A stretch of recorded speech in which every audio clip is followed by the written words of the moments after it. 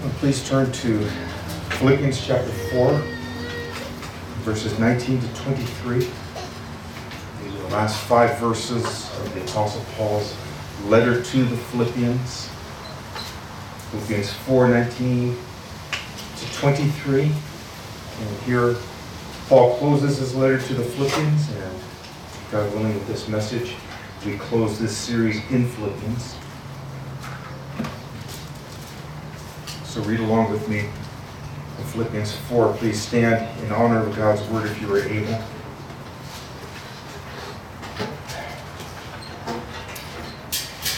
And my God will supply every need of yours according to his riches and glory in Christ Jesus. To our God and Father be glory forever and ever. Amen. Greet every saint in Christ Jesus. The brothers who are with me greet you. All the saints greet you, especially those of Caesar's household. The grace of the Lord Jesus Christ be with your spirit. Please be seated.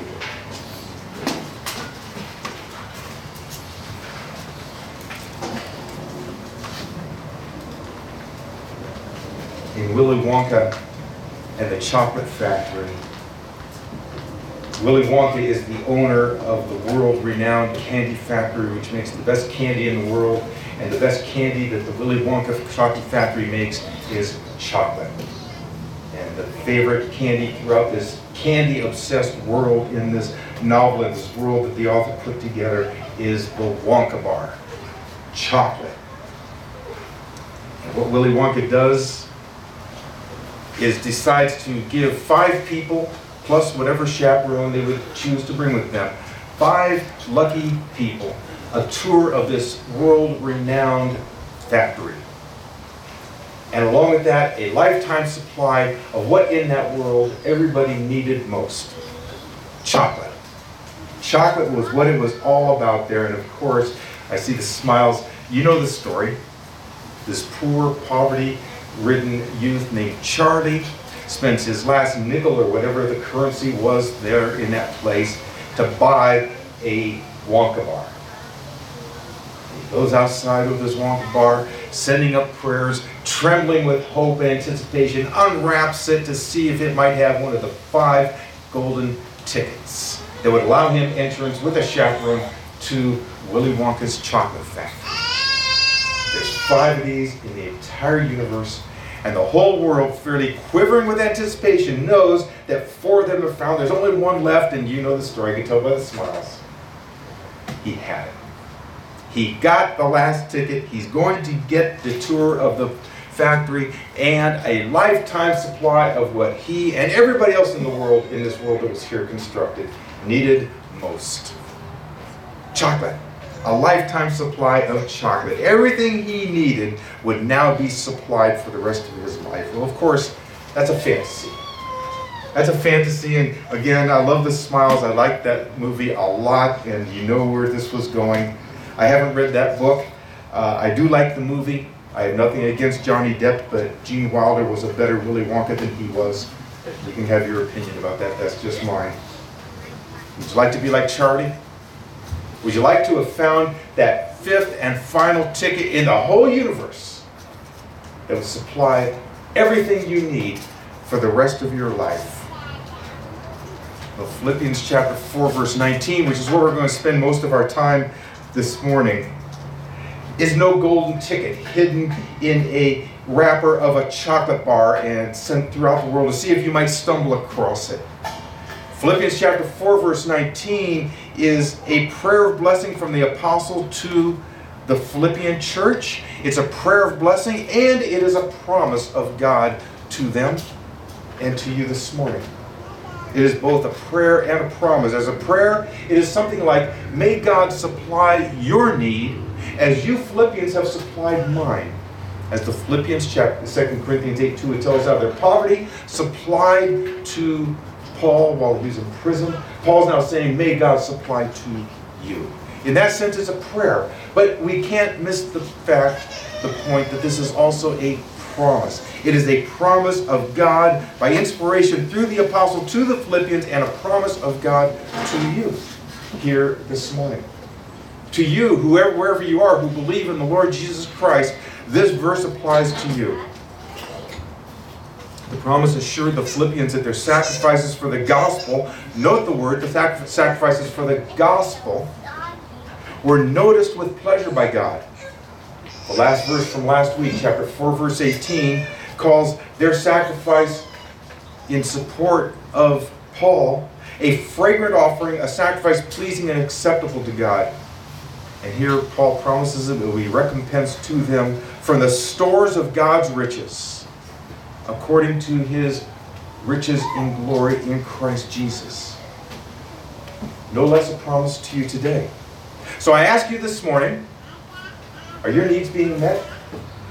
Are your needs being met here this day by and through your faith in Jesus Christ, by God, and you seeing it by faith in Him? Are your needs being met? Some of you, even with the nods I'm seeing, in your spirit need to answer and say, well, not fully, or maybe even not at all. And I want to challenge you this morning. If you have any thought like that, if you have any reservation about your needs being met, if you are in Christ Jesus, and we'll come to that in a little while, the necessity to be in Christ Jesus, then I would suggest to you that the blockage in the pipeline of supply is you and not God. Can we agree with that? It is not God who has failed, not God who has failed to keep His word. All of His promises are yes and amen in Christ Jesus.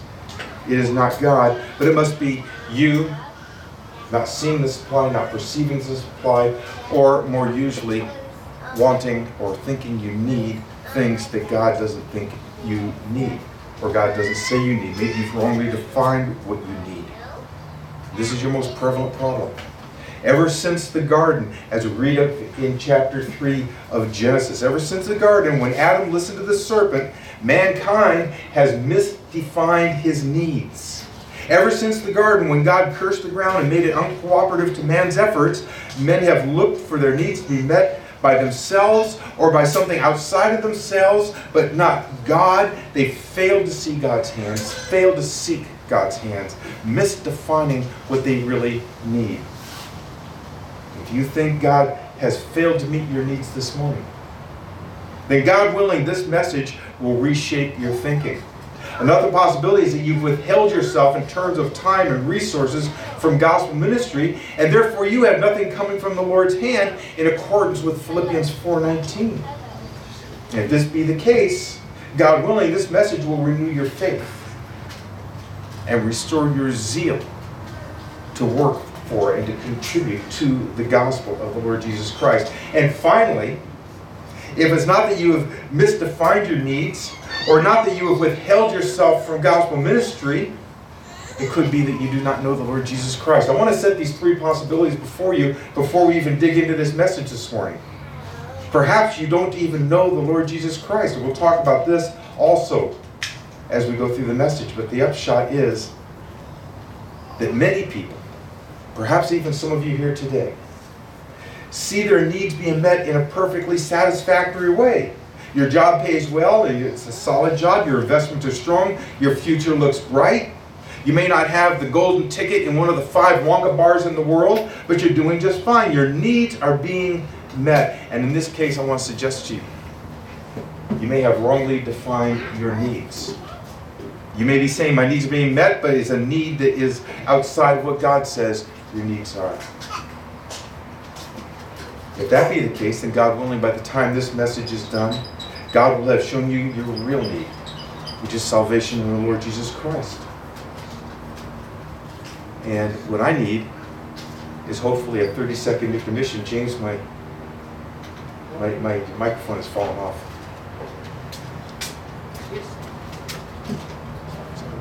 I didn't move. It just fell. Thank you. I said 30 seconds. He did it in 5. Our verse is sometimes taken as a kind of a golden ticket, Wonka bar. Or that proverbial man who trips over his own feet in the sidewalk and his nose lands on the sidewalk. Between his nose and the sidewalk is maybe a lottery ticket that somebody dropped. It turns out to be the winning ticket. Our verse is sometimes taken like that. My God will supply every need of yours according to his riches and glory in Christ Jesus. We say, hallelujah, believe it and have it, name it and claim it, or as we in Reformed circles might say, blab it and grab it. Every need of mine, from the riches of God himself, is now satisfied, and I've got it all. One influential man, I won't give him the noble title of preacher, perhaps a good speaker, but I will not call him a preacher. But on this verse, he says this, and I'll listen carefully to how he says this, because this is prevalent. Many people take it this way. He's on this very verse. The scripture says God will supply our needs according to his riches. So often we look at our situation and think, I'll never get ahead. I'm so far in debt, I'll never get out. No, his blessing is not according to what you have, it's according to what he has. The good news is that God owns it all. One touch of God's favor can blast you out of barely enough and put you into more than enough. God has ways to increase you beyond your normal income, beyond your salary, beyond what's predictable. Now quit telling yourself this is all I'll ever have. I'll never make it. Let go of the past and choose to have an abundance mentality. Declare, this is not where I'm staying. I'm blessed. I'm prosperous. I'm headed to overflow. I'm headed to the land of more than enough, according to his riches in glory. I doubt many of us sitting here in this church this morning would think that way. But I wouldn't doubt that many of us know people who think that way. And I wouldn't doubt that in some small way, some of us feel like that. That if we take Philippians 4:19 as a promise, we just stumbled onto a lottery ticket that won, or we just got that one of 5 golden tickets and we're all set. Is this possibly what Paul could have meant for the Philippians to understand, though? Is that interpretation of Philippians 4:19 possibly what the Holy Spirit meant when he had, by his inspiration, his direct inspiration of the Apostle Paul, write it for us? John Calvin, the 16th century father of Reformed theology, he says here, the necessities of this present life is what is in view. The necessities in this life here and now. Ligonier Ministries has a short lesson on this verse. God will supply all our needs, but we must not take that to mean that he will give us everything we want, or that we might think that we need, which rightly tells us that what we think we need may not be what we need at all. God, in his wisdom, gives what we truly need. So we're going to spend our time on verse 4:19, or most of our time. We'll spend a little time on verse 4:20, the final benediction, and virtually no time on the last few verses. I'll just let them hang by themselves as they were read a little while ago. And my God will supply every need of yours according to his riches in glory in Christ Jesus. Do you believe this? Do you know this? Can this morning's message get you to think carefully about what you think you need, so that you might see that what you have, what you've been supplied, is truly what you need? My God will supply every need of yours according to his riches and glory in Christ Jesus. Now, who is doing this? Who is in view here? Well, it's God. It is my God. This God that is being spoken of here, Paul says, is my God. It reminds me of Galatians chapter 2, verse 20, where he speaks of the Son of God who loved me and gave himself up for me. This is a personal God. This is, the Lord is my shepherd. I shall not be in want.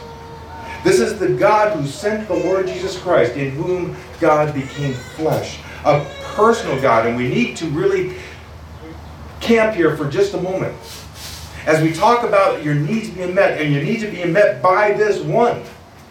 Not by your own efforts, not by the government, not by anything outside of, not by any of those other means, but by this one true, only living and personal God. Paul calls him my God. You need to understand that it is this God who is supplying your needs. As we see as we're going through the message, it is this God who is defining your needs, but for now, I want you to see him as a personal God. The personal God. Psalm 34 verse 10 says, the young lions suffer want and hunger, but those who seek the Lord lack no good thing. Now, seeking the Lord can be taken a couple of ways.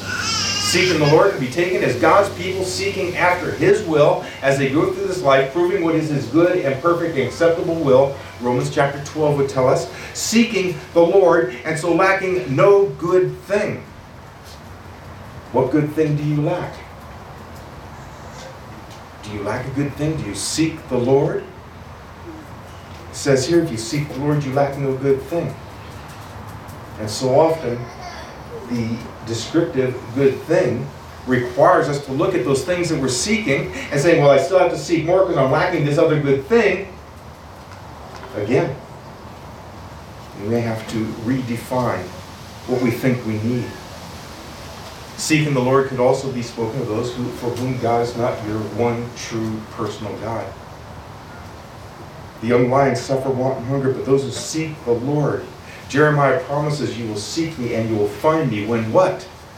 When you seek me with all your heart. Those who seek the Lord will find Him. It is the promise of God. That is a promise no less than Philippians 4:19, which we're going through in this message.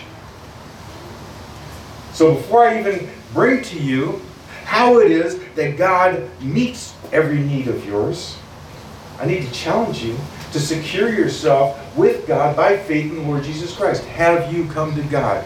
We speak of repentance toward God and faith in the Lord Jesus Christ. Have you made yourself secure in that way?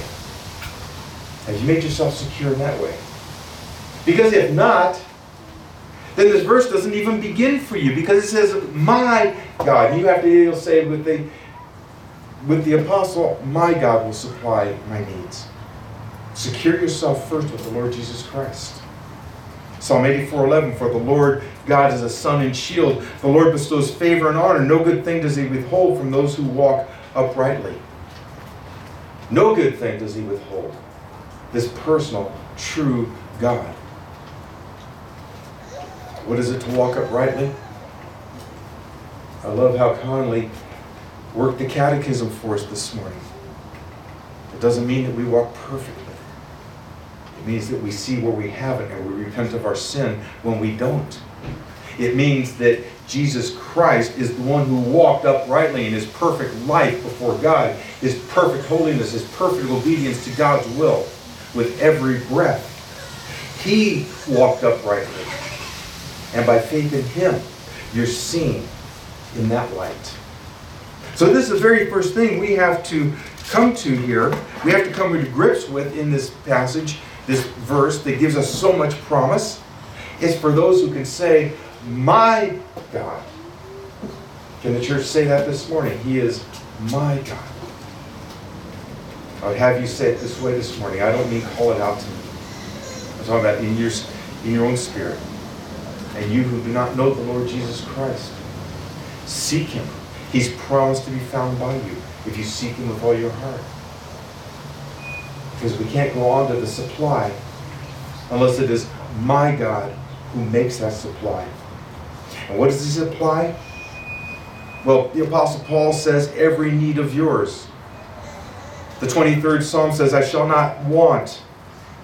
Psalm 34, Psalm 84, both say, no good thing does He withhold. God gives only what is good and what is right. And so we have to think in terms of, if I don't have it, or if I don't see it, if I don't perceive it, we need to admit, we need to confess, we need to repent of the fact that the error, the problem is with me, not God. John Newton put it very well here. Everything is necessary that God sends our way. Nothing can be necessary that He withholds. Oh, I wish I had that talent with words. Everything is necessary that God sends our way. If He sent it, you need it. You may have to redefine what you think you need, but let's at least begin with the premise that God is right and I'm not. It's necessary. If God sent it, it was necessary. And nothing can be necessary that He withholds. If He didn't give it, you don't need it. You know, George Mueller once set the table for his orphans. I know I've used this illustration before, but it's a good one because it's a true account. He had a full table of plates and forks and cups and napkins and everything. He had all the children, all the orphans set around it. Do you know what was missing from the table? Food. He had no food. He sits the boys down and he prays to God, thanks for God's provision. And at that very moment, a dairyman's wagon outside on the street broke down, and so he couldn't make his delivery. And rather than let all of the dairy products and all the food that he had in that wagon spoil, he went to see if somebody could use it. This wagon full of food. And you know how the story goes. He knocks on Mueller's door and says, "Hey, could you use a wagon full of food?" The food that Mueller had just blessed and thanked God for. Now, in that building, there could have been other families that gave blessing for food that Father had provided through his hard work, through his labors. But which of the two cases do you think bring glory to God? Which of the two cases fortify the faith of the believer that God provides what is necessary, and that God provides in time, and that God is a good God who withholds no good thing? The answer is pretty obvious. The question is not whether God will supply your needs. The question is not whether he has resources enough for you or anyone else. He owns the cattle on 1,000 hills. He is sovereign over everything. There's nothing in all the universe that he didn't make and he doesn't own, and that he doesn't control, and that his decree won't be utilized the way he wants it to be. So it's not whether he has enough, and if he called it all into being, he, the creator, it's not a question of whether he is able. The question is whether you have put anything at risk. The question is whether you have put anything at all into this gospel that is the one qualification that we'll come to in this verse 4:19 of Philippians. Anything at all. Resources, time, effort, not what you can afford, not the time you can slip into your day planner, the time, the resources, the effort, the risk that believes God will supply. Do you trust God? Do you know that he supplies your needs?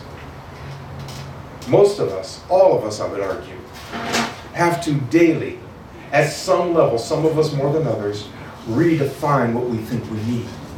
And especially if you're a Christian here today and you're dissatisfied with what you have and your needs being met, I very strongly urge you to think carefully about this.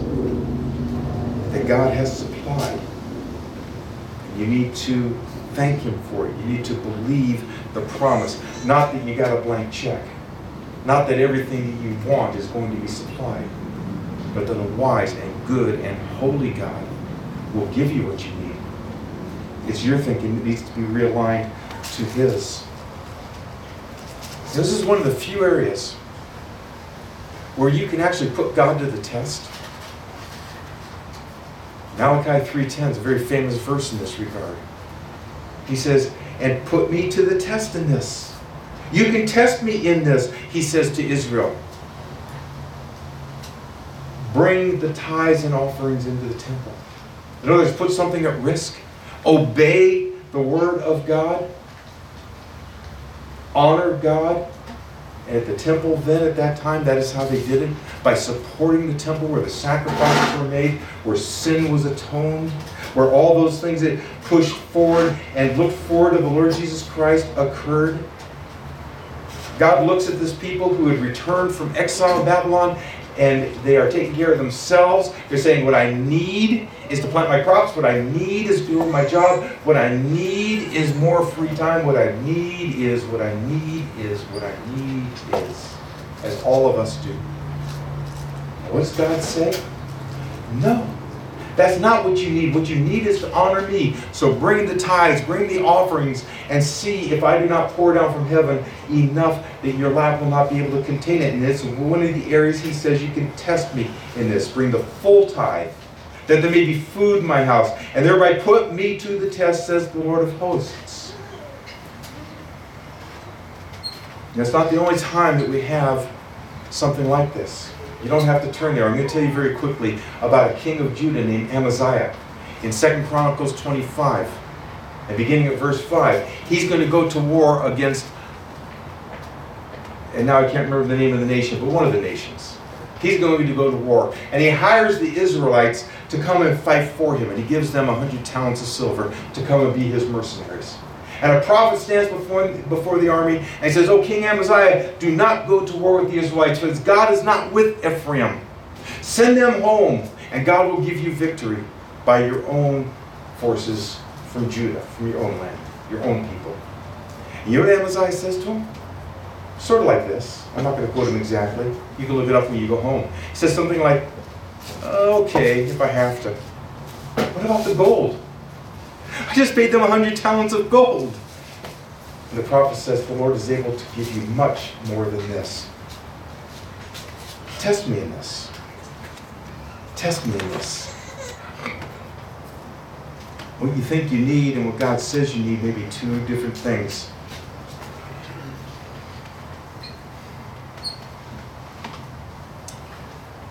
The promise for Paul was as much as the promise for the Philippians was as much for Paul himself who wrote this as it is for you today. You want to ask yourselves, what did Paul need? Well, Paul needed to be in prison. Paul needed to suffer for the sake of the gospel. Paul needed to depend upon God to move the Philippians to take care of his needs. Think of Peter. Think of the Apostle Peter. What did Peter need? The promise was for Peter as much as it was for the Philippians or for Paul or for the Thessalonians or for you today. What did Peter need?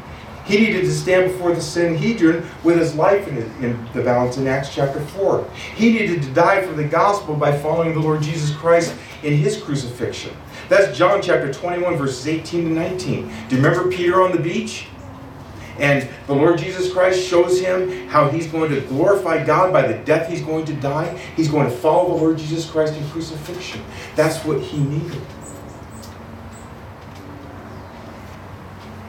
You see, if God is glorified by it, then whatever it is, then that's what you need.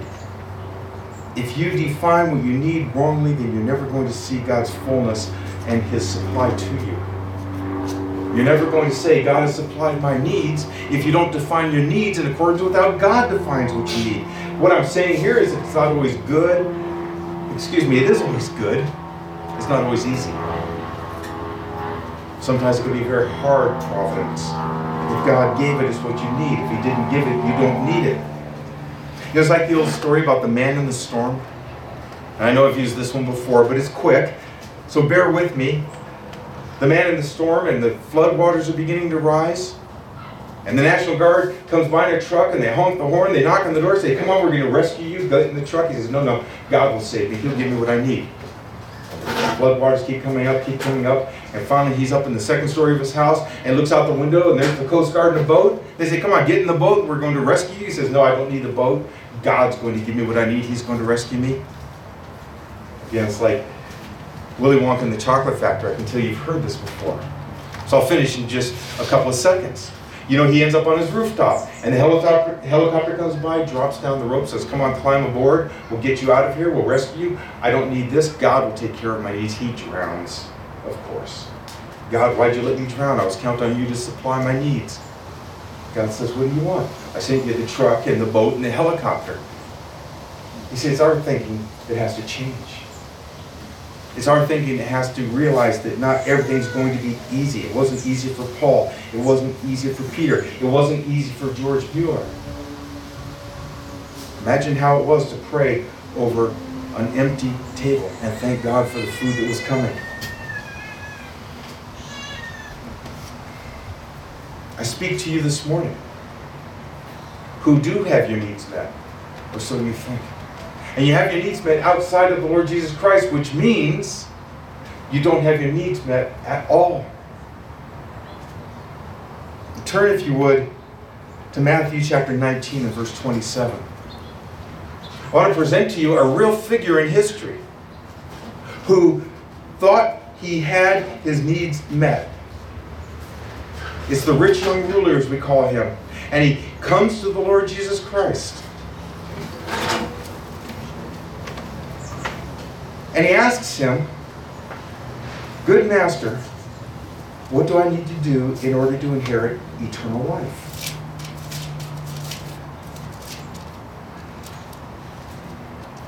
And he said to him, "Why do you ask me about what is good? There is only one who is good. If you would enter life, keep the commandments." He said to him, "Which ones?" And Jesus said, "You shall not murder, you shall not commit adultery, you shall not steal, you shall not bear false witness. Honor your father and mother, and you shall love your neighbor as yourself." The young man said to him, "All these have I kept. What do I still lack?" Or do we say, what do I still need?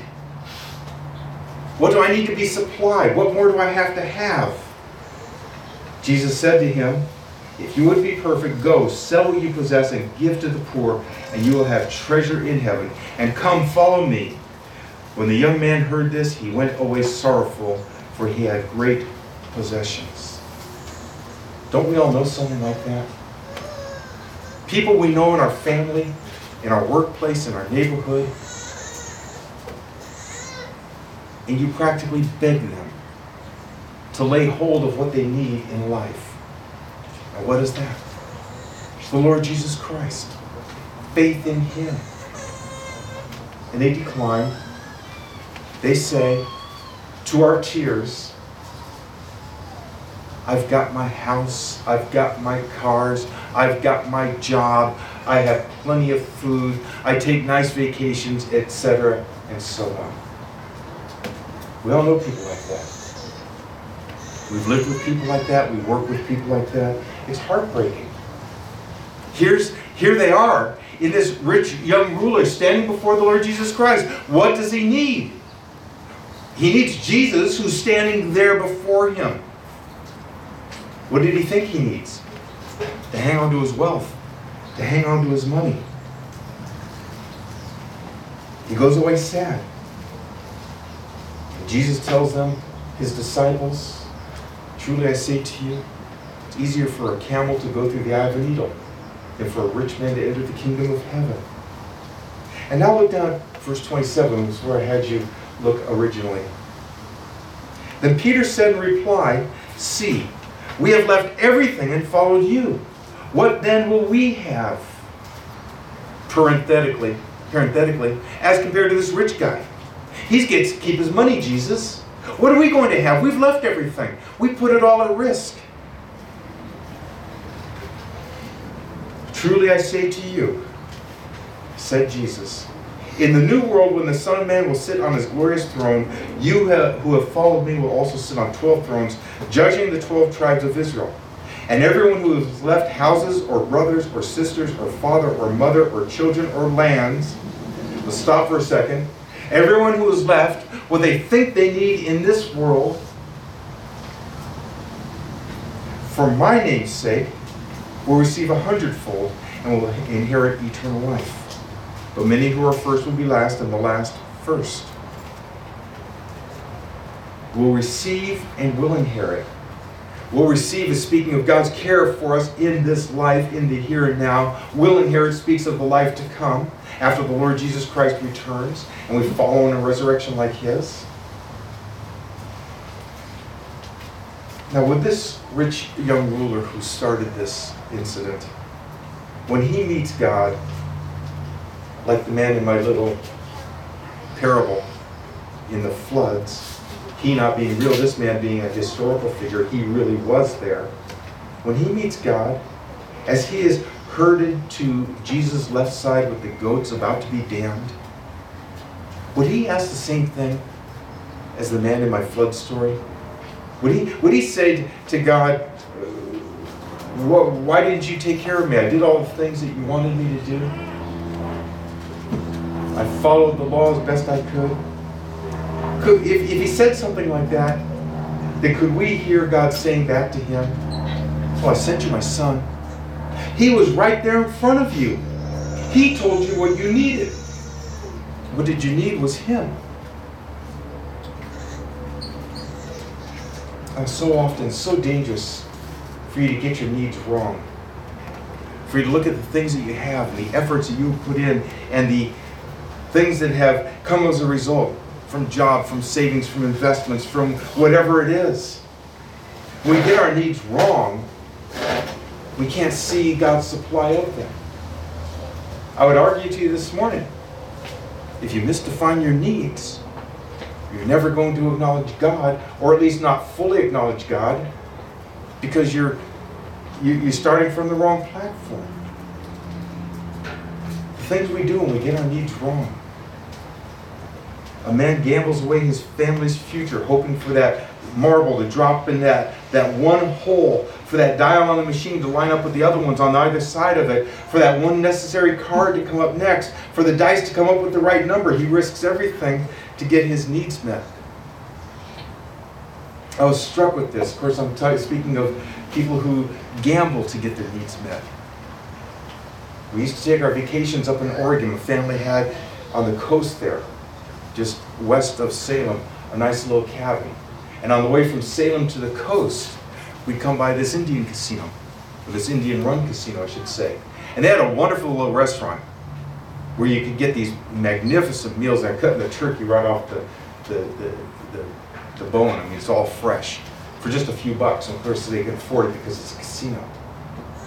And we used to see people there with these sacks of quarters, just put it, over and over, just staring, just sort of like zombies. And then we noticed all the RVs were parked in a particular area with guards watching. Why were guards watching? Not to protect the RVs, to protect the children who were playing in the parking lot, because the parents were inside, maybe gambling away their future. This is the kind of thing that happens when we misdefine our needs, when we look to self or to the world or to things like that, rather than God. A young girl might enter too quickly into marriage, ignoring her parents, her friends, her pastor's warning, because she needs to be married to this guy, because this guy will make a good living and her needs will be met. And that young man turns out to have a wayward finger on the mouse because he needs certain gratifications. Oh, when we misdefine our needs, we come so far away from what the Bible says you truly need, which is to know God by faith in Christ and to follow His ways. The measures we take to secure what we think we need have no end. And so often those things we strive for, things we put so much into, aren't needs at all. And we can define it that way, we can say it that way, because as John Newton so wisely says, and I think he reflects what the Scripture says, otherwise I won't repeat it again. And I'm going to paraphrase even Newton: if God gave it to you, it's necessary to you. And if God doesn't give it to you, it's not. And these things, these examples that I just put before you, of course, God doesn't give. Have you ever been there?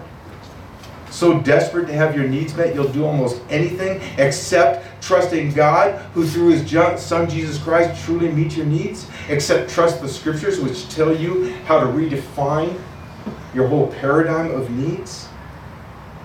So what are we to make of this verse? This verse that I'm presenting to you is a promise. My God will supply every need of yours according to His riches and glory, which of course is inexhaustible. Riches and glory is not coin, of course. It's everything. It's the elements from which coins are made. It's the whole system by which coins are valued. His riches and glory in Christ Jesus. How are we to take this morning? How are we to be sensible about it? Not name it, claim it, not grab it, blab it and grab it and all this other stuff. But as the apostle meant it, because the Holy Spirit had him write it for us. You see, God's promises are given without condition, but they're not given as blanket promises. And this is what you really need to grab onto. They're without condition. What is the condition? Well, it's faith in Christ. How is that condition satisfied? God gives you the faith by grace. God gives you the faith because by grace you've been saved through faith. And it is not of yourselves, it is the gift of God. So the only condition is faith, and you have no faith in yourself to exercise. Faith is given to you to exercise. But the promises, and this promise, is not a blanket promise. So what do I mean by without condition? It means that there's no condition that you must meet to qualify for it, because Jesus Christ is the one who qualifies you for it. Faith in Him and faith alone opens the doors of paradise. Faith in Him and faith alone is how we enter into Philippians 4:19.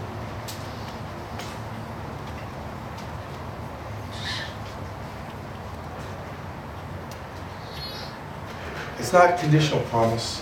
Neither is a blanket promise. It doesn't give you everything you think you want, and all the things your hand might reach out for, and all those things we strive so hard to attain. No condition that you need to meet, but there's a context. There's a context here. If he says, my God will supply your every need, and we say, okay, wonderful. No, read no further. Pastor, won't you stop right here? We don't need to review anything. I need to think only of my happiness, and away we go. Stop right there, just get all my needs met? Well, of course not. Of course not. It's in Christ Jesus. God's riches and glory in Christ Jesus. We start out with, my God will supply. The end of the verse is just as important. In Christ Jesus. So I spoke earlier about putting at risk, giving yourself to this work. It's all in relation to the gospel of the Lord Jesus Christ. It's putting your shoulder to the plow. The Philippians weren't just told, well, God's going to meet your needs. The Philippians had put forth from their poverty, 2 Corinthians 2:8, from their poverty they practically begged to give to the work.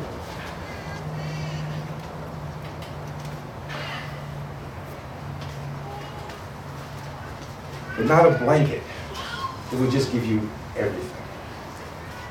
It's according to God's riches and glory. It's according to being in Christ Jesus, in whom are hidden the wisdom and the glory of God.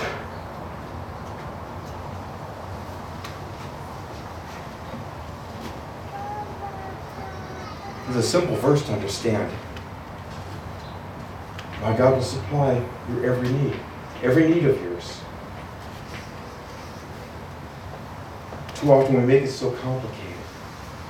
We forget that the Word of God is near you. That we don't have to climb up to heaven. This is Romans 10. We don't have to climb up to heaven to find it. God has sent it in His Son, the Lord Jesus Christ, so you can find it. He hasn't hidden it. It's not like one of 5 lucky tickets in a Wonka bar.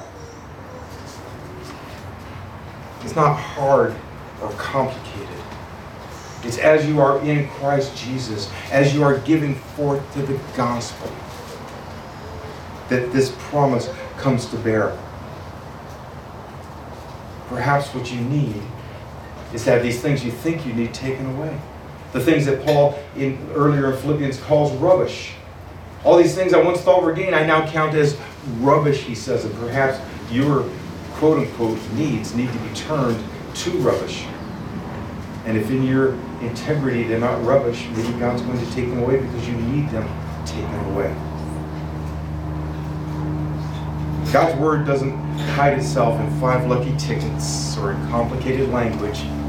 God's Word and this promise is not hidden from you because you haven't prayed the right prayer with the right kind or enough faith. Do you remember towards the end of Willy Wonka? When Grandpa Joe brings Willy to Mr. Wonka's office to get the final prize because Willy's the last one of all the attendees who's left. He said, I just wanted to ask about the chocolate, sir. The lifetime supply of chocolate for Charlie. When does he get it? And Wonka says he doesn't. He says, why not? Because he broke the rules. What rules? We didn't see any rules. Did we, Charlie? And Mr. Wonka says, wrong, sir. Now listen to this. Under Section 37B of the contract signed by him, it states quite clearly that all offers shall become null and void if, and you can read it for yourself in this photostatic copy. You've got to see Gene Wilder do this, not me. I, the undersigned, shall forfeit all rights, privileges, and licenses herein and herein contained, etc., etc., fax mentis incendium, gloria culpum, etc., etc., memo bis penitor delicatum. It's all there, black and white, clear as crystal. You stole fizzy lifting drinks. You bumped into the ceiling, which now has to be washed and sanitized, so you get nothing. You lose. Good day, sir. That's not the way God's Word is given to you. And Philippians 4:19, my God will supply every need of yours according to His riches and glory in Christ Jesus. Doesn't have hidden language like that. It doesn't require you to say these statements like, I'm going to get out of debt because I'm going to speak it with faith and with power. It's right here. In Christ Jesus. According to his riches and glory. In Christ Jesus. Those last three words, in Christ Jesus, are the most important ones.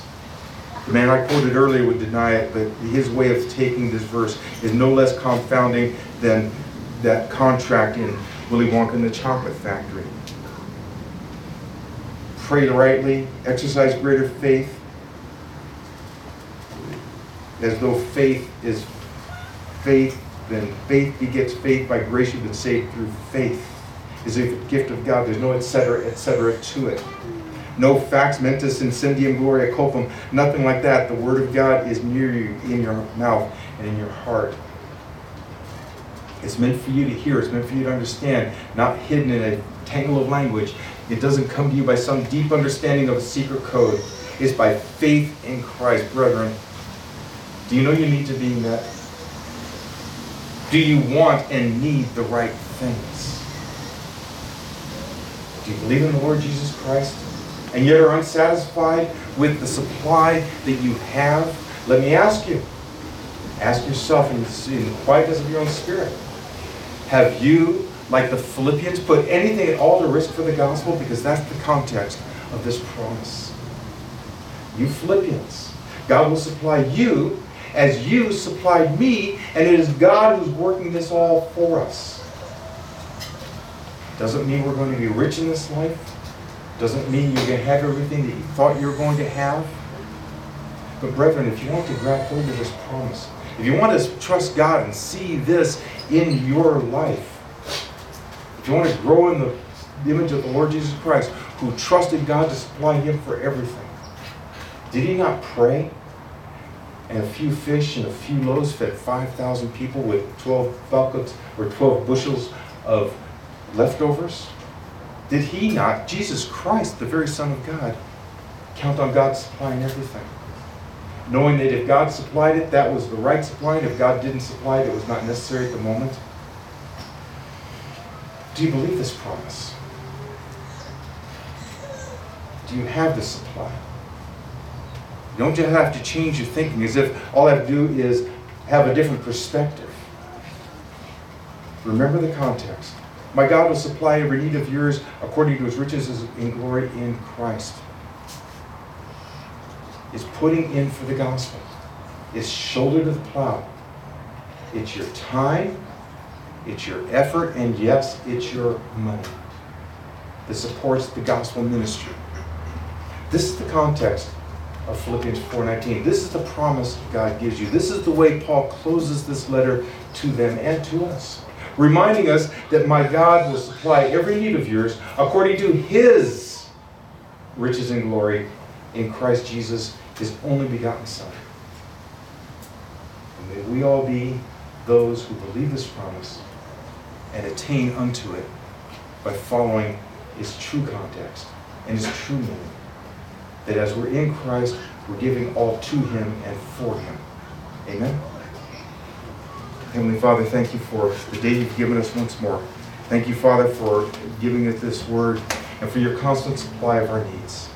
Let's pray that we would all, as we must, know that you are good and wise and just and holy. And if we need it, you send it. And if we don't need it, you withhold it for our good. And coming to you as Jesus' children, in his name, we thank you for these things. And pray you be with us and continue to bless us. In his name, amen.